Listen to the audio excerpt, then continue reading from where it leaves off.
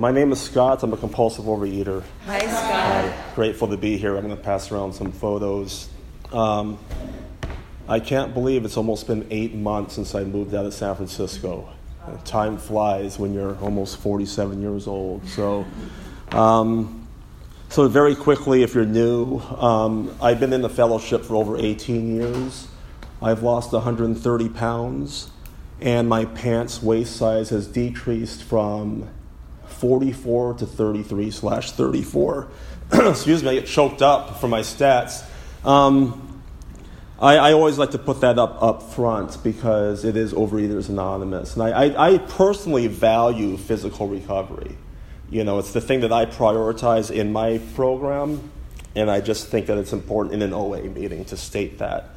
So I wanted to talk about some things that are going on in my life right now. Things are incredibly busy for me. At my place of employment, I'm now wearing 3 hats. The problem is I still only have one head. You know, I'm wearing my hat. I'm a counselor. I work with 16 to 21-year-olds who are trying to figure out what they want to do when they grow up.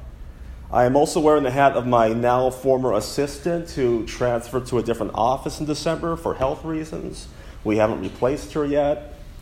And about 2 months ago, I start wearing the hat of a former co-counselor who got a promotion.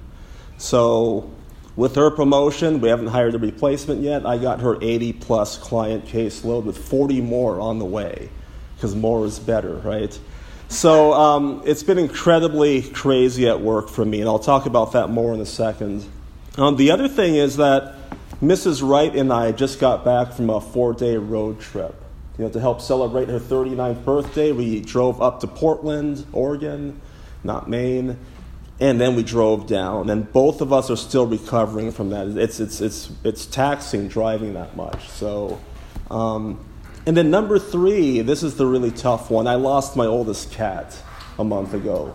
And that's one of the pictures I included of Audrey, was her name. She was 13 months, 1 week, 1 day old. And, 13 years, 1 month, 1 day old. That would have been really young. And, you know, it wasn't a surprise to me that she died when she did, but the way I found her, it was incredibly traumatic for me. And I'm just now getting that ugly, horrifying image out of my head. You can ask me about it after the meeting, or maybe not. But it was pretty awful. The poor thing had a tennis ball-sized tumor in her stomach. And she stopped eating, she stopped drinking, and she probably had a heart attack and probably died from that heart attack while I was at work. So that was that. But the biggest thing on my plate these days is the work piece. And this is going to be the center of my share today. I've become one of those people who is starting to take shorter lunch breaks at work. I've become one of those people who is beginning to skip out on his 2 15-minute breaks at work. I've become one of those people who is now thinking about work when I'm not at work. And I've become one of those people who, on occasion, will take his work home with him.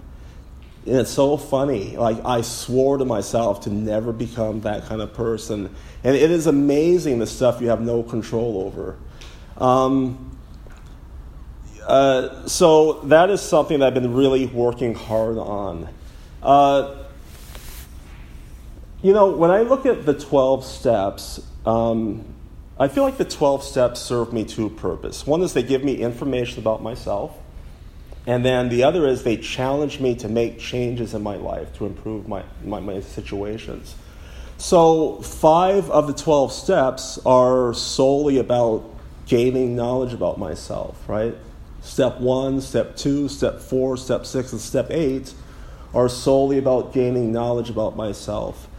And then there are 6 steps that are about taking an action to improve my life. Steps 3, Step 5, Step 7, Step 9, Step 11, and Step 12 are solely about taking actions to improve my life. And then there's 1 step that's about both gaining knowledge about myself and taking actions to improve my life, and that's Step 10. So one thing I've gotten from 5.5 of the 12 steps is I've gained a lot of self-knowledge. And I've learned to listen to my body, or I know when my body is communicating to me or trying to communicate with me. So what are some of the consequences of my overworking and not putting myself first?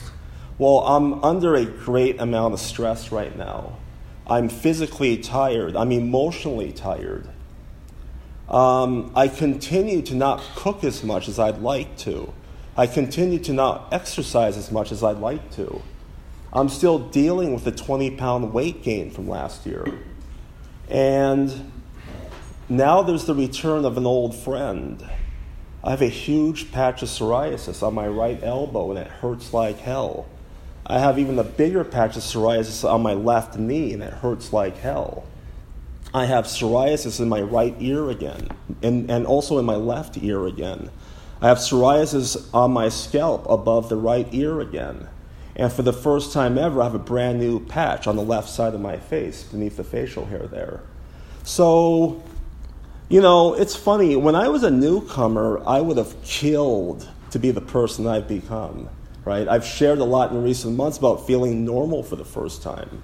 I have this normal career. I have this normal salary. I have this normal girlfriend, this normal apartment, this normal vehicle, this normal retirement account, this normal savings account. But there's another side to normal I'm learning the hard way, and that's that a lot of people who are normal are incredibly stressed out and tired, and they're overworking. And shame on me, I was not prepared for that piece of recovery. So what I like to do is I do these spot check 10-step inventories often.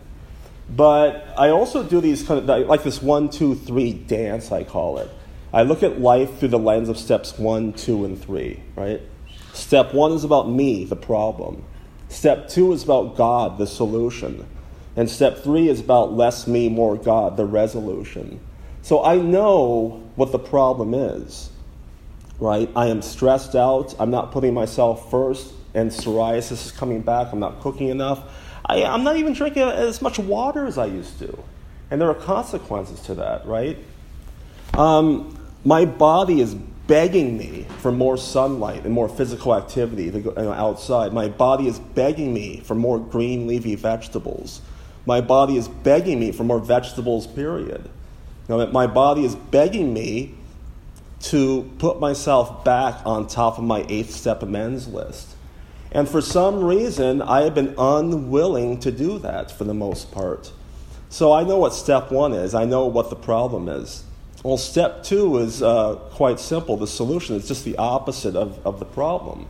So to me, step 2 in this case looks like I get more rest. I put myself back on top of my 8th step amends list. I cook at home more, eat more vegetables. I exercise more, I get more sun. I'm less stressed out. That's easy, the solution. But knowledge only goes so far, right? It's that step 3 piece that once again is tripping me up.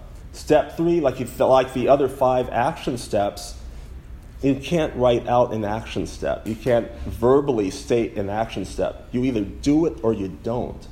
And way more times than not, I am not, doing what I believe is the resolution to my problems, plural. So I continue to do the work.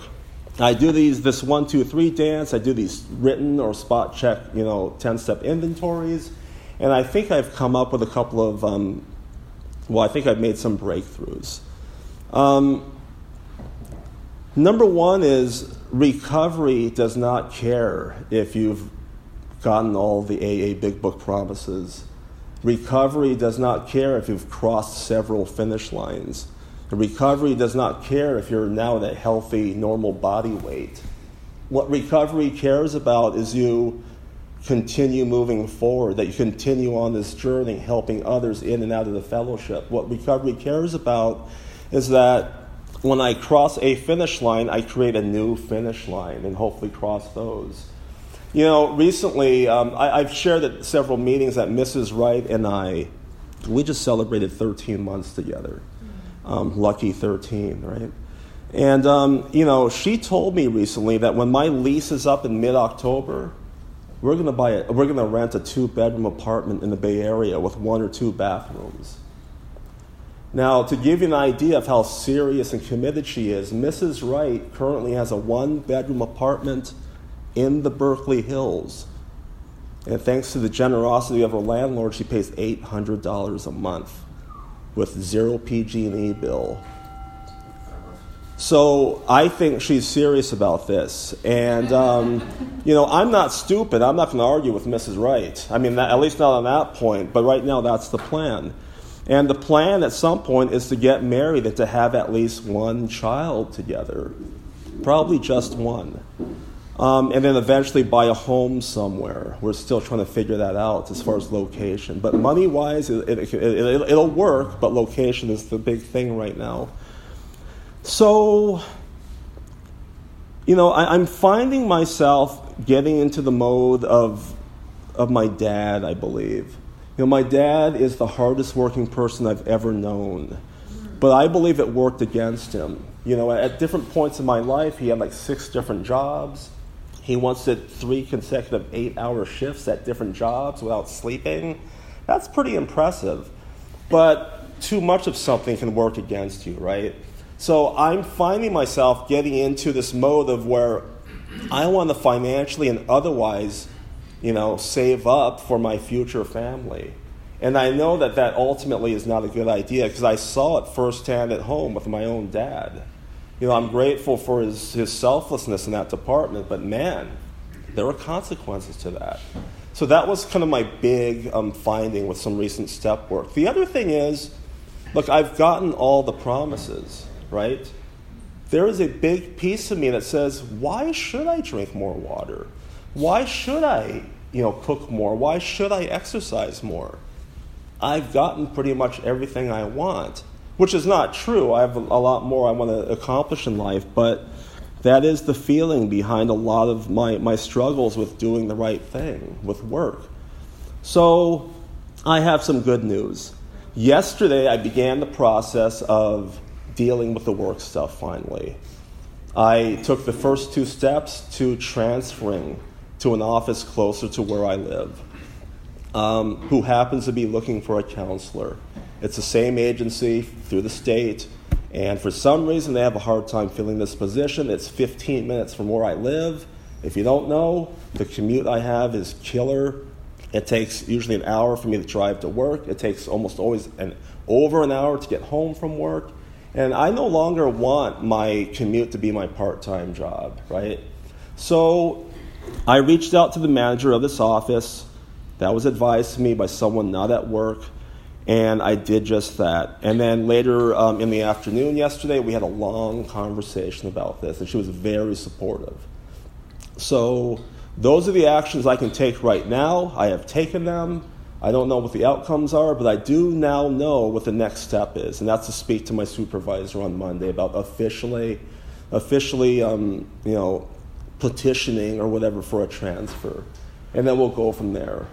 And you can't, as I said earlier, you cannot write down an action. You cannot state out loud an action. You either do actions or you don't. Well, the other thing is you don't know in the moment if that is the resolution to my problem. So this is what I have control over right now. Over time, I will see if that resolves some of my problems. I also realize that I need to practice better boundaries around time management and what I need around exercise and cooking. And that means, talking to Mrs. Wright more about certain things around exercise and cooking. So that is all I have for today. I'm really grateful to be here. It feels like home. I currently attend 3 meetings in the East Bay. I co-secretary a meeting on Sunday nights at Kaiser in Oakland. My home meeting is in Pleasant Hill on Saturdays, which I'm missing right now, but that's okay. And then I have a regular meeting on Tuesday nights in Walnut Creek that I attend every single week. So I have 2 sponsees currently, and I do a lot of step work. But I got ways to go. There's a part of me that feels stuck right now. But I've been in this place before, and I've gotten out of it. I just got to keep doing the work. That's it. Thanks for listening.